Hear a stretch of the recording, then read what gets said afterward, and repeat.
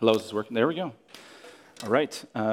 Welcome to Hiawatha Church. So, as an elder who doesn't preach all the time, I was expecting an offering song, and then that's why there's a little bit of a delay. So it's good to see you all here this morning, and welcome to Hiawatha Church. My name is Chris Thompson. I am the other Pastor Chris up here, and one of the elders at Hiawatha. And during the summer, we often get a chance to preach. And this month, kind of especially, there'll be like six different pastors in 6 weeks. And the month of July kind of can be called like the non-vocational elder month here at Hiawatha. We had Caleb last week, this week, and then Jesse's next week, and Eric Miller is the week after. So excited to do that, get that opportunity. And since this is only about once a year, I'd like to take a little bit of time to introduce myself. I know that in a year's time, some ways it seems like it's just a blip. Other ways, I know a lot of you are new or visiting. So give a little introduction to myself and to my family. Let's see if there we go.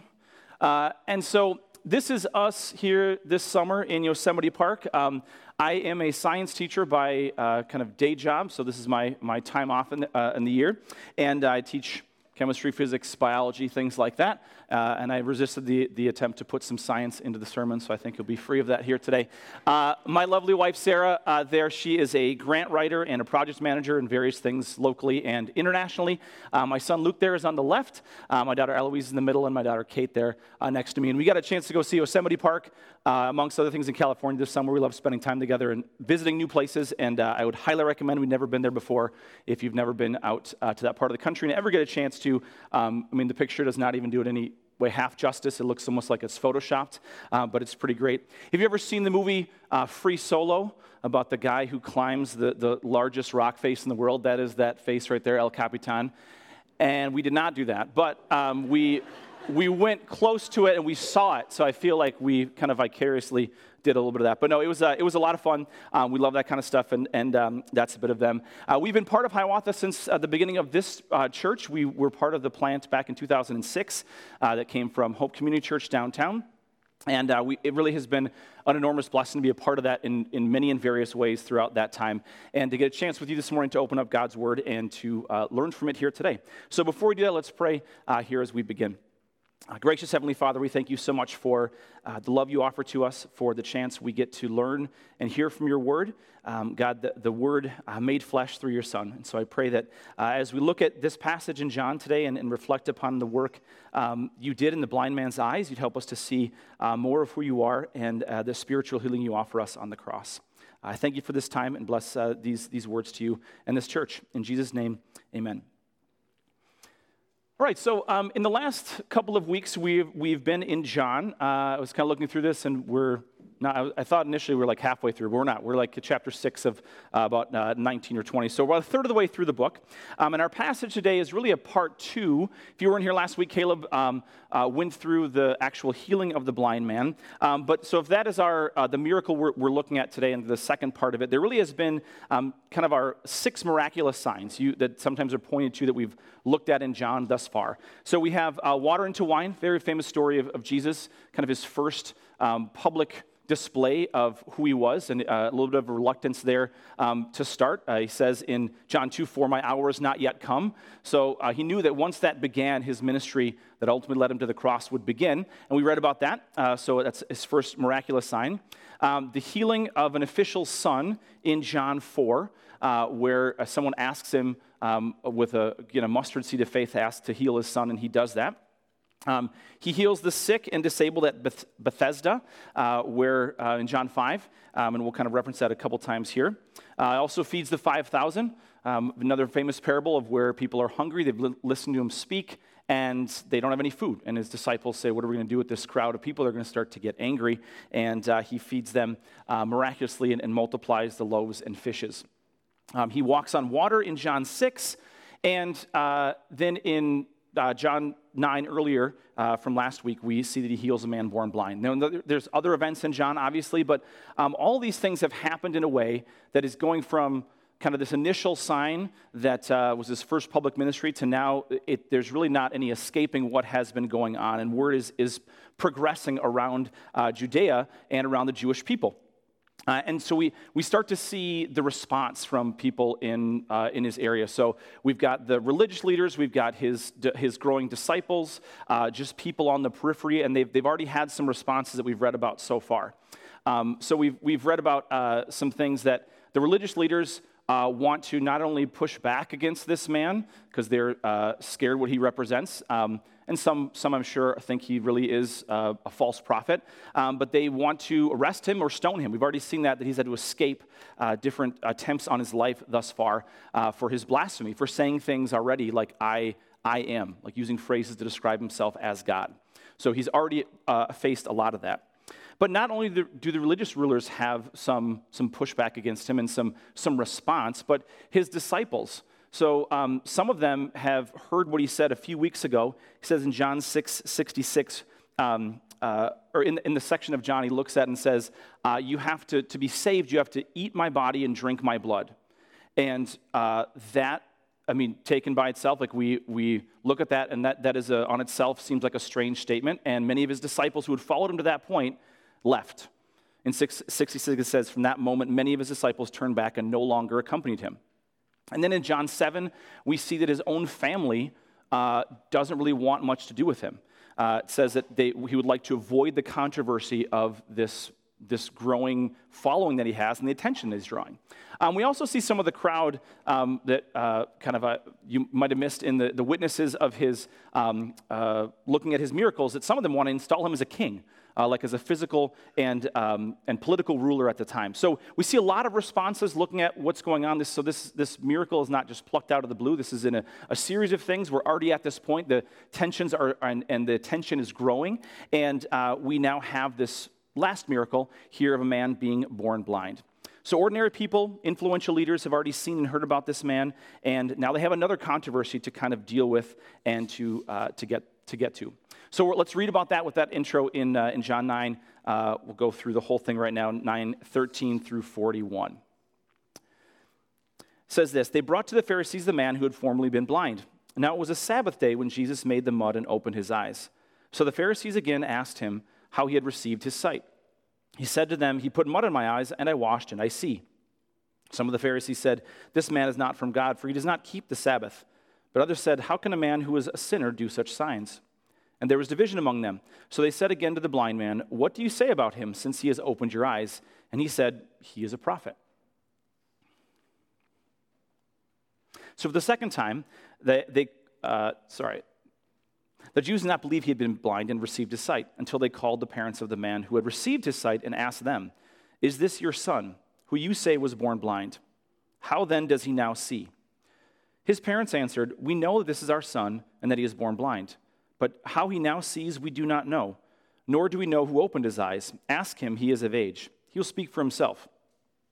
His parents said these things because they feared the Jews, for the Jews had already agreed that if anyone should confess Jesus to be the Christ, he was to be put out of the synagogue. And therefore his parents said, he is of age, ask him. So for the second time they called the man who had been born blind and said to him, give glory to God, we know this man is a sinner. He answered, whether he is a sinner, I do not know. One thing I know, that though I was blind, now I see. They said to him, what did he do to you? How did he open your eyes? He answered them, I have told you already, you would not listen. Why do you want to hear it again? Do you also want to become one of his disciples? And they reviled him, saying, you were his disciple, but we are disciples of Moses. We know that God has spoken to Moses, but for this man, we do not know where he comes from. The man answered, why, this is an amazing thing. You do not know where he comes from, and yet he opened my eyes. We know that God does not listen to sinners, but if anyone is a worshiper of God and does his will, God listens to him. Never since the world began has it been heard that anyone opened the eyes of a man born blind. If this man were not from God, he could do nothing. They answered him, you were born in utter sin, and you would teach us? And they cast him out. Jesus heard they had cast him out, and having found him, said, do you believe in the Son of Man? He answered, and who is this, sir, that I may believe in him?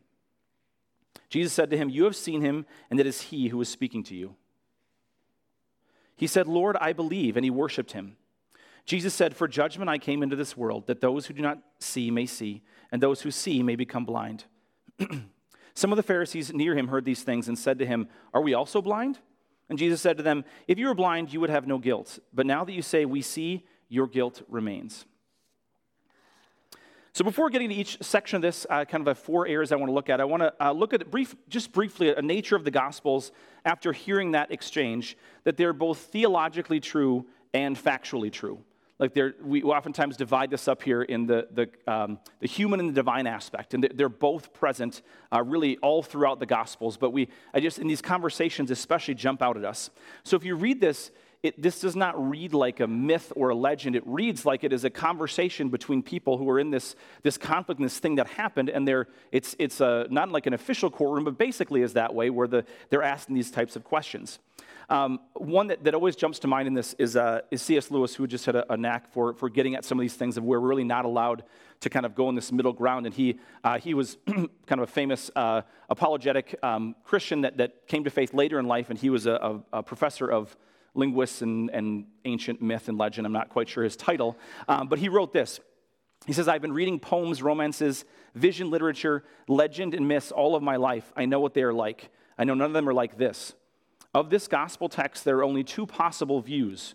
Either this is reportage, or else some unknown ancient writer, without predecessors or successors, suddenly anticipated the whole technique of modern novelistic, realistic narrative. Basically saying that this type of thing didn't exist. Like now you can go to Barnes & Noble and find hundreds of books that have dialogue between characters. You can go to a movie and see this, these aren't real people, but they're having this story and they're interacting in a way that we try to think is realistic. That didn't exist in literature in the first century. And it took many, many hundreds of years before that ever came about at all. So to say it's a myth is kind of ignoring that fact. And I really like to remember that because there's kind of the both and. Like there is a big theological things being told to us in this passage. And there's also an actual man who was born blind and lived that way for decades and then was healed and has this interaction with these very powerful people at the time. And so those things together, I think, help us to get a lens through which to see this passage. And so I want to look at this in four sections, kind of 4 angles on it and people, and to see what we can glean from them, really in a way that we can see how Jesus moves in and through himself and people around him, not only in the story, but for us today. And so kind of the 4 angles. First, the crowd and the neighbors that I'll kind of refer to as the they pronoun in the first part of the passage. And then we will look to the newly healed blind man and his testimony. It's the largest chunk of that interaction with them. And then the returning, these are all point 1 apparently, the returning is Jesus' pursuit of the blind man, where he goes after him again. So there's this big exchange, a lot of things happening, and then Jesus returns to him. And then the Pharisees and their kind of final parting words that he has for them, kind of bringing that lens back again. So the surrounding witnesses, the blind man's testimony, Jesus' pursuit, and the parting words for the Pharisees. And so just in the first part there, in verse 13, it says, they brought to the Pharisees the man who had formerly been blind. That's the verse there. And I think it's worth looking at the kind of the periphery of this narrative, and that earlier in verse 8, these are described as being the neighbors to the beggar. And even more broadly, these are people that have been part of this bigger narrative and kind of seeing, probably not everything, but have been hearing about it. Maybe they were part of one of these miracles, or they heard from a cousin or a neighbor or something like that. There's been talk, and so they're seeing this out here. So they've seen some of these events, and they were honestly just curious to get to the truth of what is going on. And so they're asking obvious questions in something that seems unbelievable. And so they're witnesses, they're neighbors. They want to know more. Sometimes, like I like watching sports and hearing things about it, and being a Minnesota fan, this doesn't always work out well. But sometimes I'll have my students will say something like, "Did you see last night that?" Can't remember who it was. I think it was Beasley. Set the NBA record for consecutive three-pointers made in a game. And I like playing basketball, and I like Minnesota sports. Those things don't always go together. And so I'm like, I don't really believe you. Like I don't think that happened. And sure enough, I look up and I look to try to find out and verify online and watch a video. Like sure enough, he made 13 out of 13. Like it seemed incredible. so incredible that it seemed unbelievable. So it's in a much, obviously, more important way, these people that are seeing this thing and have heard about it, like, yeah, that guy was always there blind, and now he says he's healed, or somebody else is saying that, like, what is going on? So the central question of who Jesus is the primary focus of this book and ultimately the whole Bible. So these Jews would have known about the prophesied Messiah and the past work of God through his prophets, and are genuinely seeking to better understand what their response should be. Like, what should their view be of this thing? I mean, again, on a much grander scale, if somebody came now and proclaimed things that seemed unbelievable and yet connected to your life, you want to know, like, what should I think of this? Just kind of dismiss them, or have to wrestle with it? So it makes perfect sense. They want to take him to the authorities in their life. And so, while we don't see again in this particular passage these characters, I think we can at least infer that they are present, or will hear of the interaction that is to follow. So if you're here today regarding questions on Jesus and the church and the Bible, this is part of why this is here. Like that's part of where you are in the story. Is like looking on the outside, saying, I've heard some things about this, and I'm not quite sure what to think of it. Like, that is where you can read yourself, one of the places in the story today. Just like these neighbors, they saw something and wanted to know more. Like, you're here for a reason. God has put some things in front of you. Like, ask questions about it. Don't just ignore it and just leave it be. Because it's too seemingly crazy to kind of leave alone. Like, you have to deal something with it. And so I would encourage you in the following to hear that as well. So then we get to the testimony of the blind man himself. Just rereading that first part of it here. So the next and largest chunk of the narrative concentrates on this series of back and forth questions. And as we do that again and kind of break it apart, I want you to look at what is the change in the blind man as he speaks in this narrative. Like, what happens to him as he is responding to this interrogation? So just rereading that little section here. Now it is the Sabbath day when Jesus made the mud and opened his eyes. So the Pharisees again asked him how he had received his sight. And he said to them, he put mud on my eyes, I washed, and I see. Some of the Pharisees said, this man is not from God, for he does not keep the Sabbath. But others said, how can a man who is a sinner do such signs? And there was division among them. So they said again to the blind man, what do you say about him since he has opened your eyes? He said, he is a prophet. So in this section, we see again a common refrain challenging the authority and work of Jesus, and that by the religious rulers, the Pharisees, at the time. The text mentions that it didn't in the first part, that this healing was done on the Sabbath, and so their initial response was not really about the healing itself, but kind of it wasn't done right. Like, it wasn't done the right way. So kind of ignoring that, hey, this guy might actually have been healed, but like, it didn't do it right. Even if he did, he broke the rules. In John 5:16, we see a similar situation with the man healed from being crippled at Bethesda. It's kind of like if you're walking by somewhere, like let's say I'm going by a public pool, or you are, and you look and see somebody is drowning, and it's like 11 o'clock at night, and you break down the gates and run in there, and you save their life, and you pull them out of the water, and you call the police or call ambulance or whatever, and they come over, and they like thank you for it, but then they're like, you get a ticket and you're getting arrested because you broke into the pool and you went in after hours. Like, it just doesn't, it doesn't really make sense. Like, why? Like, that may be true. Like, there may be this, you shouldn't go into a pool after 11, whatever the time, but it doesn't really make sense in the context of what actually happened. Like, this person was going to die, and I saved them, and they're focusing on that. So that this is kind of that interaction. In fact, what they're referencing in the Old Testament is this kind of extra laws that were surrounding the Sabbath law of keeping the Sabbath holy and not working. And so there's 39 different types of very specific things you can and cannot do on the Sabbath to be considered that you're not working. And one of them is the kneading of bread and making bread. And so many think that's kind of what they were referencing, like by putting mud and like making that mud, it was kind of like kneading bread, and so therefore it was breaking the Sabbath.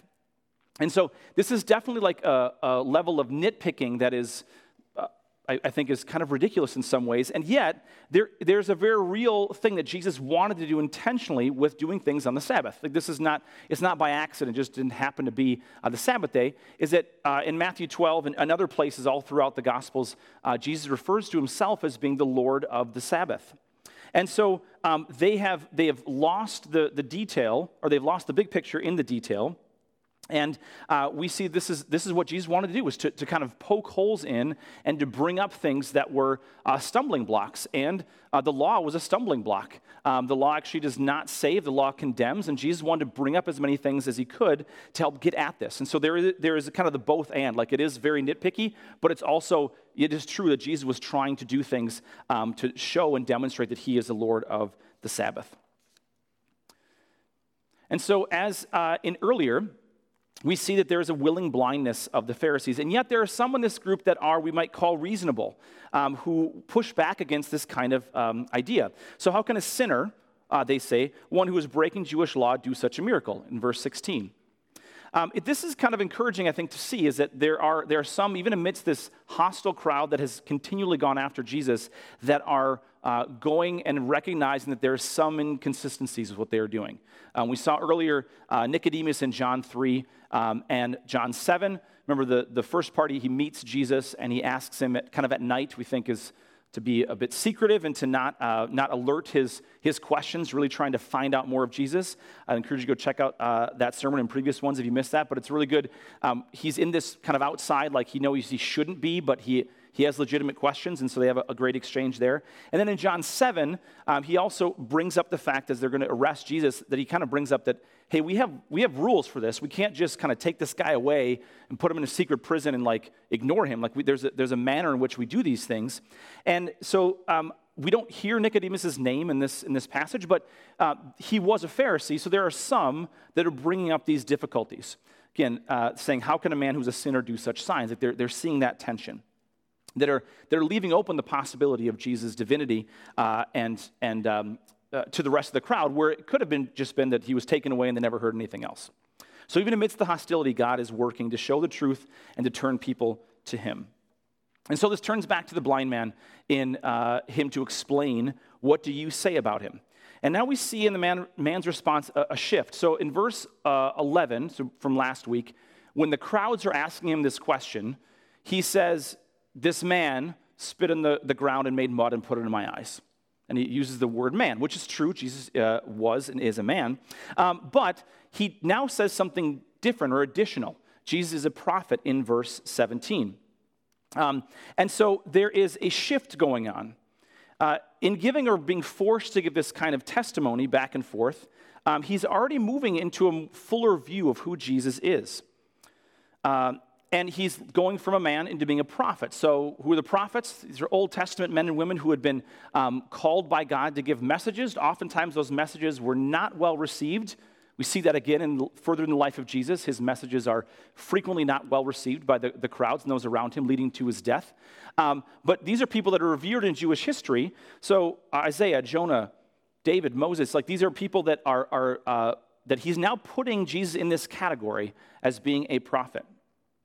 So this now, the man has already been physically healed, and now his spiritual eyes are continuing to open up to see more of who Jesus is. Now, it's interesting in this, so kind of in the human angle of this discussion, that now the Pharisees have been confronted with this. They have this exchange.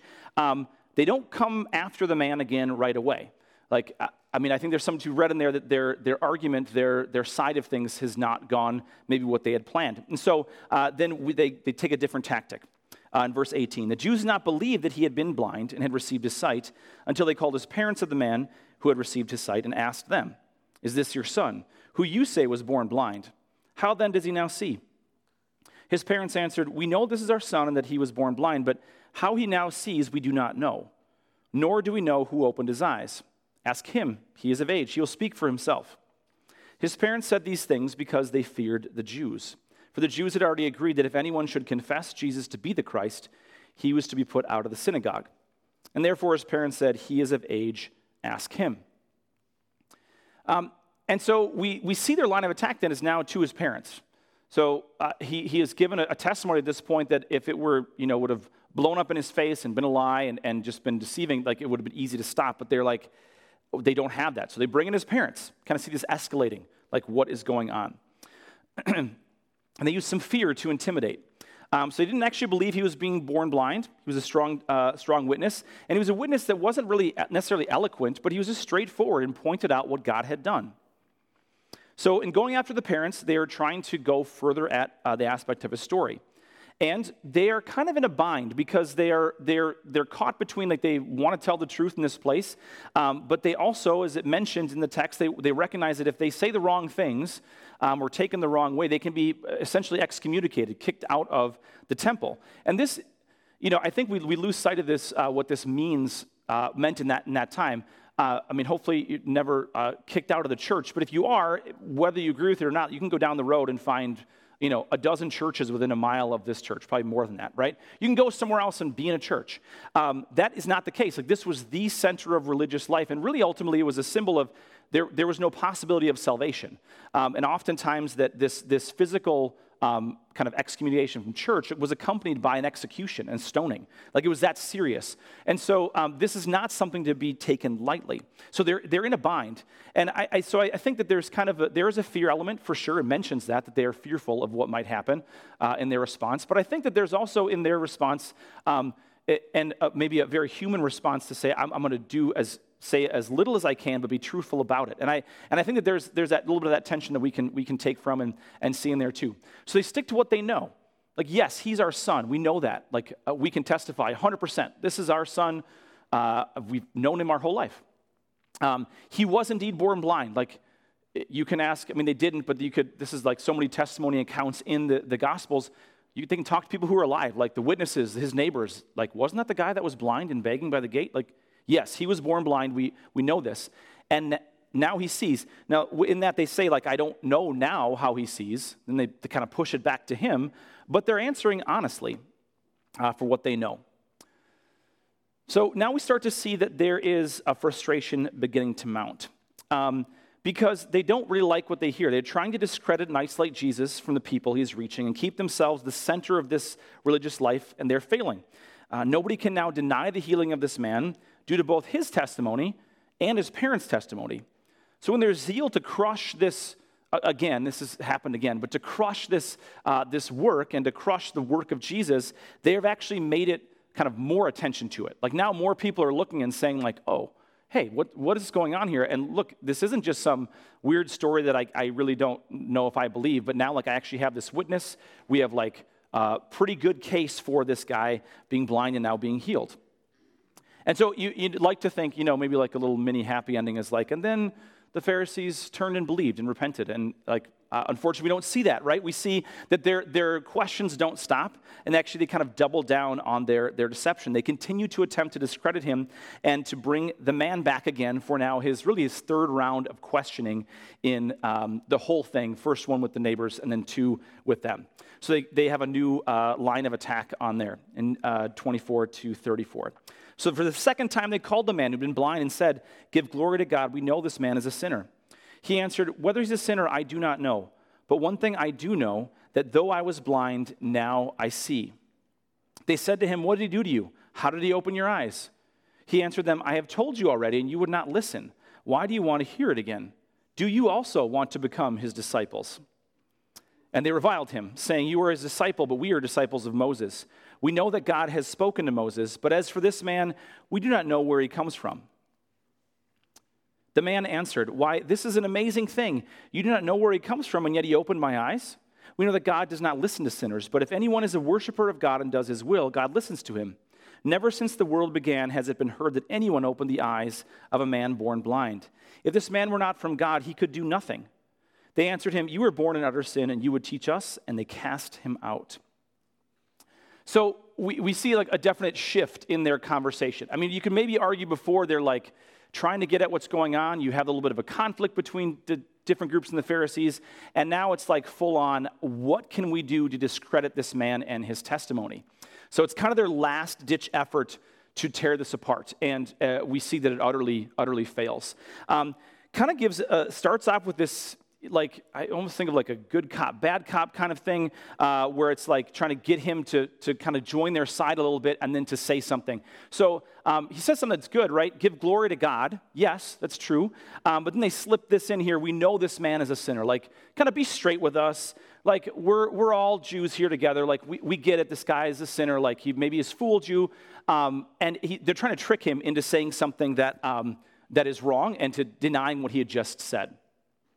But his response here is so great. This is why it's the title of the sermon, and why, as I read through this passage so many times, this is what to focus on. He says, whether he is a sinner, I don't know. So Jesus was not a sinner. He is the Son of God, the only sinless person to have ever lived. He recognized at this point in his spiritual walk, I don't quite know. I don't know all of that. But here's what I do know, is that I was blind, and now I can see. He points to something that actually has happened to him, that happened in history, that he knows and can anchor to. And now it's worth looking at that to just recognize, I think, that if this was on Court TV or something like that, or we're watching this on Twitter or Facebook somewhere, if you were watching this case, you would look and see, all right, the case is over. I think that the Pharisees are, the worst. They don't, their case was not made. This is the time in which it just jumps out at us that he has, by God's grace, really exposed them for what's going on. And we see that in the subsequent responses in there. He sticks to what he knows for sure to be true. Amidst all that has been said, he knows that he was blind, and Jesus found him and healed him. So then they go back to the original question. There's frustration setting in. How did he open your eyes? And it's now the third time he's been asked this particular question. And so you can kind of understand his frustration in his response, and gets a little sarcastic. Do you want to become his disciples? And obviously this is too far for them. Now it's just kind of, it's like a hostile witness situation. They're back and forth, and neither one is happy with the other one in this exchange, which in and of itself is a pretty amazing thing considering where he started from. They first then get to kind of ridicule him, but also to discredit the blind man through lies. So they can't find any fault in his testimony, so they kind of lump him in with one of his disciples, which really at that point, there's no indication that he was. He has just been healed and kind of immediately drawn into this whole scenario. He has not been following Jesus. Remember, he was just by the side of the road, by the gate, when Jesus saw him and had the conversation from last week. And then, in addition, they point out, and they contrast that with the disciple of Jesus and Moses. And then they give some more lies.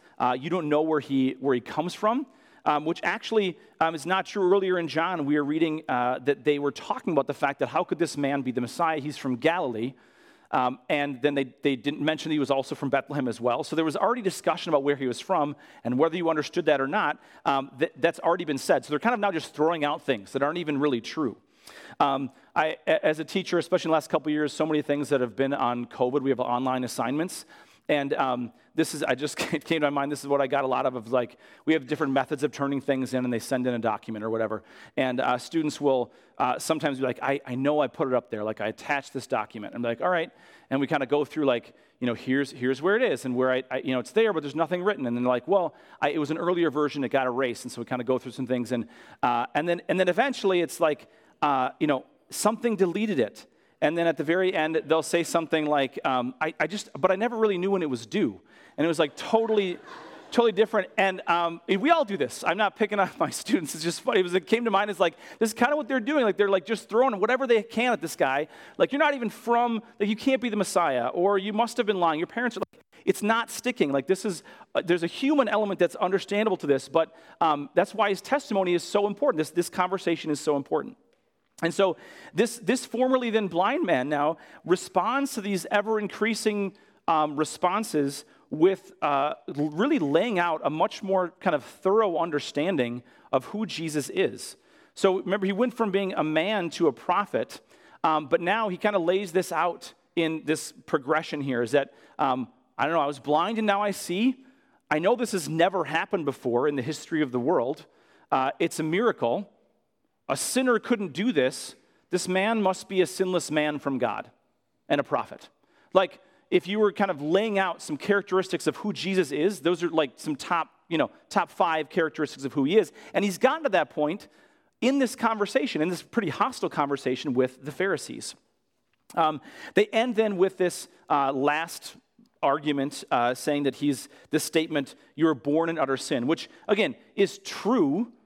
We're all born in sin. Psalm says that about all of human nature, but they don't mean it in that sense. They mean it as you would talk to us you're born in utter sin. By definition or by implication, we are not. So kind of a quick little ad hominem, attacking the person attack to kind of cast him away, and then actually sending him out of the temple.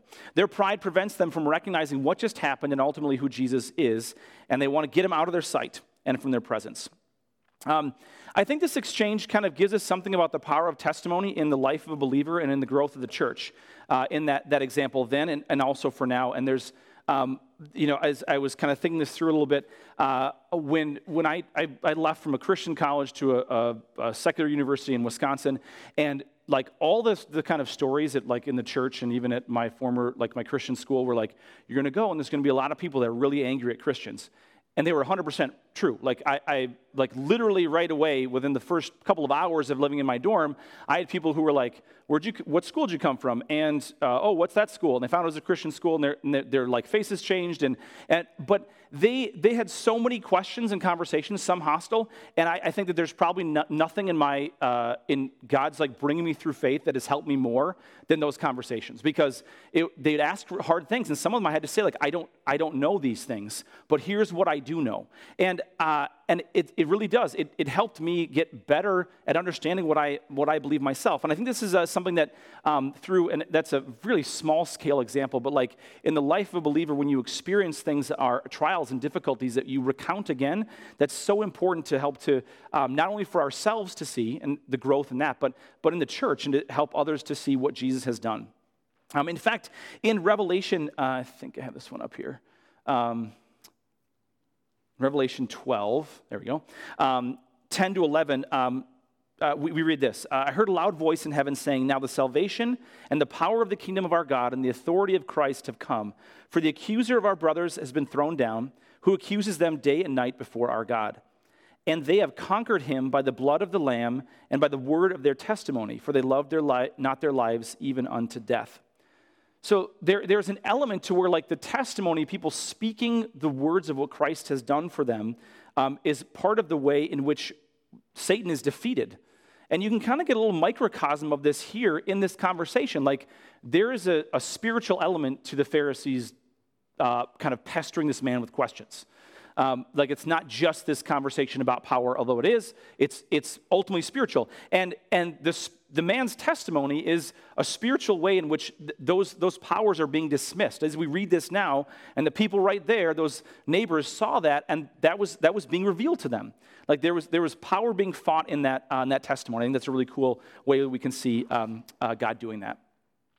But it doesn't just end with just this conversation for those around them and for the Pharisees and for even us reading it, but there is another very personal pursuit of Jesus to this man. He continues on afterwards.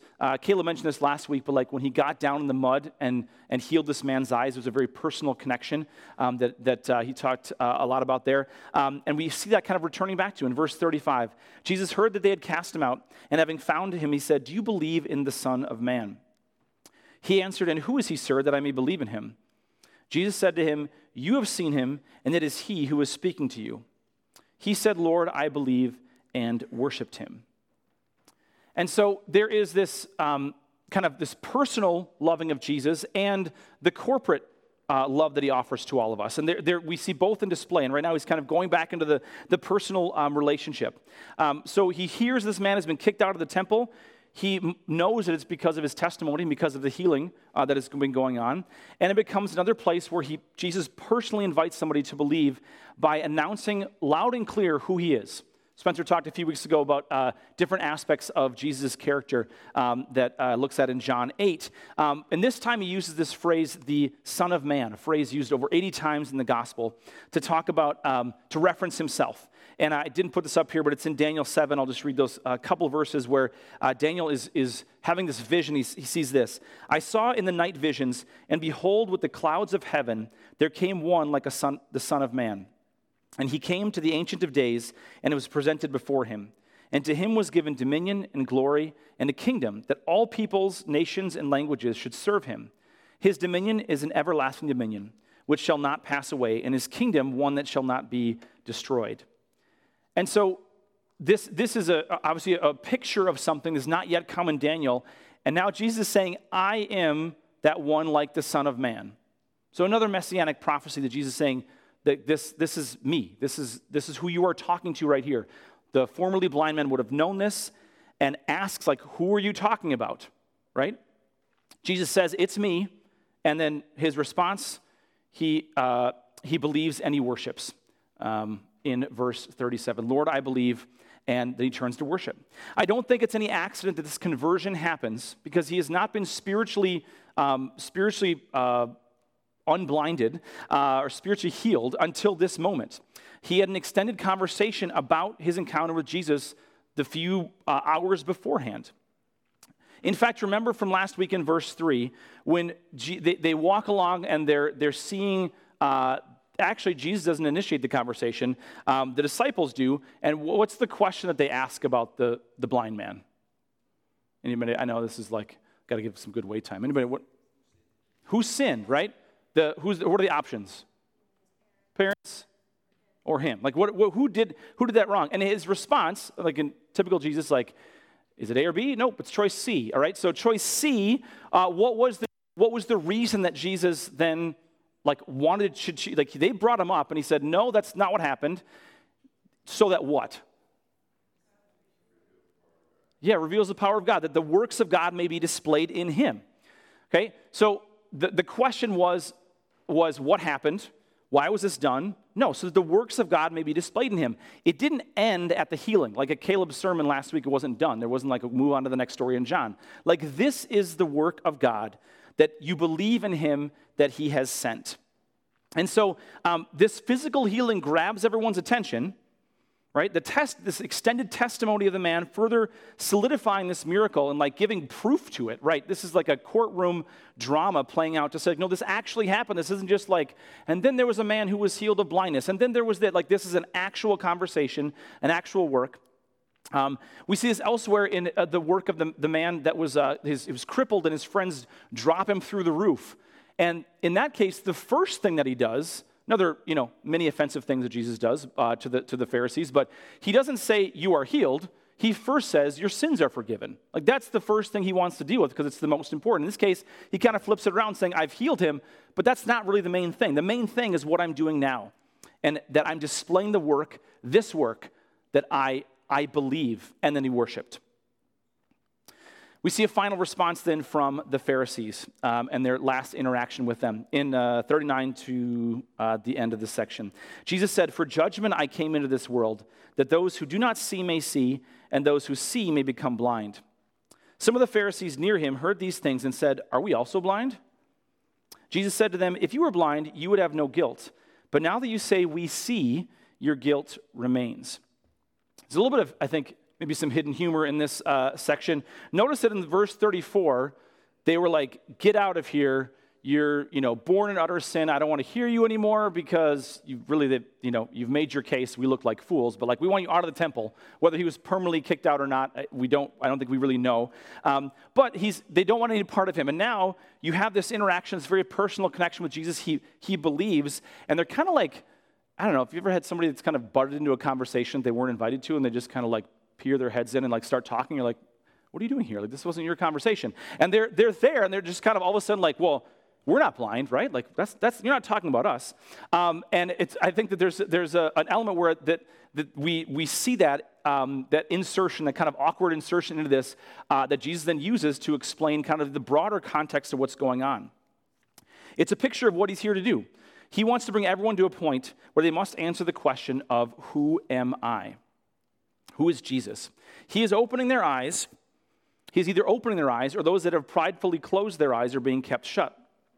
This is what's behind their response, "Are we also blind?" Jesus recognized that at one point they may have been able to say they were blind to him in ignorance as the meaning of the Old Testament text or the progression of Scripture, but now through these and other encounters, they don't have any excuse. Okay, the time of ignorance is over, and your guilt remains is a link to that idea. Elsewhere in Romans 1 and in Acts 17, we see Paul make similar arguments where that men are without excuse as to what God has done in the world, that God has shown it to them. So there's this broader context of purpose to the entire miracle and this exchange to further show people again who is Jesus. And he's kind of making what was murky clear. In Acts 17... Yeah, I put this up here. This is kind of a famous interaction of Paul in Athens with some very intelligent people and talking about the role of God in the world and gods in general. He says, the times of ignorance God has overlooked, but now he commands all people everywhere to repent, because he has fixed a day on which he will judge the world in righteousness by a man whom he has appointed. And of this he has given assurance to all by raising him from the dead. The he and the him there's referencing Jesus. Our story today, blind man is still pre-cross. Paul is now after the resurrection, and he's pointing, instead of to the healed eyes, he's pointing to the resurrected body of Jesus and saying, this is the assurance that we have. We no longer are in times of ignorance. Like God has given us time. He's slow to anger and quick and abounding in love, and yet the time of ignorance has passed.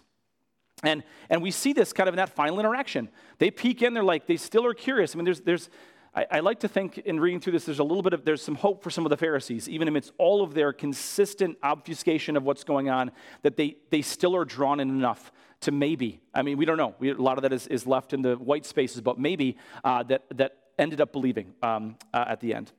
So a couple just final gospel kind of applications to this here at the end that I'll encourage you with as we wrap up here, is that first, like the neighbors and surrounding crowd, ask honest questions about Jesus. That is fair and good. I think sometimes in the church we can be maybe scared of those things, but do that. Ask those things. There are hard questions. There are things that we wrestle with, and if you've never had some of those, I would say just be wary, because there are times we all experience that are going to be challenging, and that things are going to be put before us that we, like the blind men, are going to say, I don't know about this, but here's what I do know. But then don't harden your hearts to God's response like the Pharisees. God has given us his Son as the answer. Hebrews 1 states, those long ago and in many ways God spoke, but has now spoken through his Son.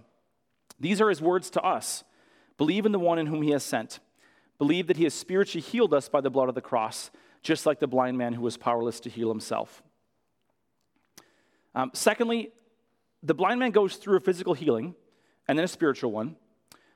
Do we see, like the blind man, all that God has done for us and take the time to reflect on that in our lives? Ultimately and finally in his calling to us to follow him and the work done on the cross. Because it may seem really obvious that somebody who had their eyes healed and physically healed would then follow Jesus. But it wasn't until after that reflection and the time in that conversation with the Pharisees that then Jesus called him and he believed. So take time to reflect and see what God has done for you in the small daily graces, in big answers to prayer, and most importantly, his work on the cross. As we every week talk about and we look at communion, that is what the key part of it. Jesus said to do this in remembrance of me. Remember what he has done. And then also listen to the testimonies of the people here in this room, in the body of believers, in your small group, in our men's and women's events. Read about them. I mean, we've got like an immense amount of resources on this, but he's saved us into a community, not by accident, because this is what helps sustain one another. Hearing this man's testimony from 2,000 years ago was intended by God to give his people, us, a tangible way to see and hear what he has done and to believe afresh. And finally, to know that you are pursued. Jesus not only opens your eyes, but then calls after you and goes after you. He doesn't require that you have everything figured out, right? But through a testimony of this formerly blind man in the passage, the very creation itself, as Paul says in Romans 1, the testimony of his people, and ultimately the testimony of the cross, he is calling to you. Do you believe in the Son of Man? That question was posed in the story as it is to us now. Believe in the one in whom he has sent, and worship and praise him for all that he has done. We say this every week to remind all of us in this room, from elders to everyone else, that our need for salvation by Jesus Christ is the central need that all of us have. It is a universal, capital U, like every person in the world throughout all of human history, that is true. Whether you believe it or not, it is true.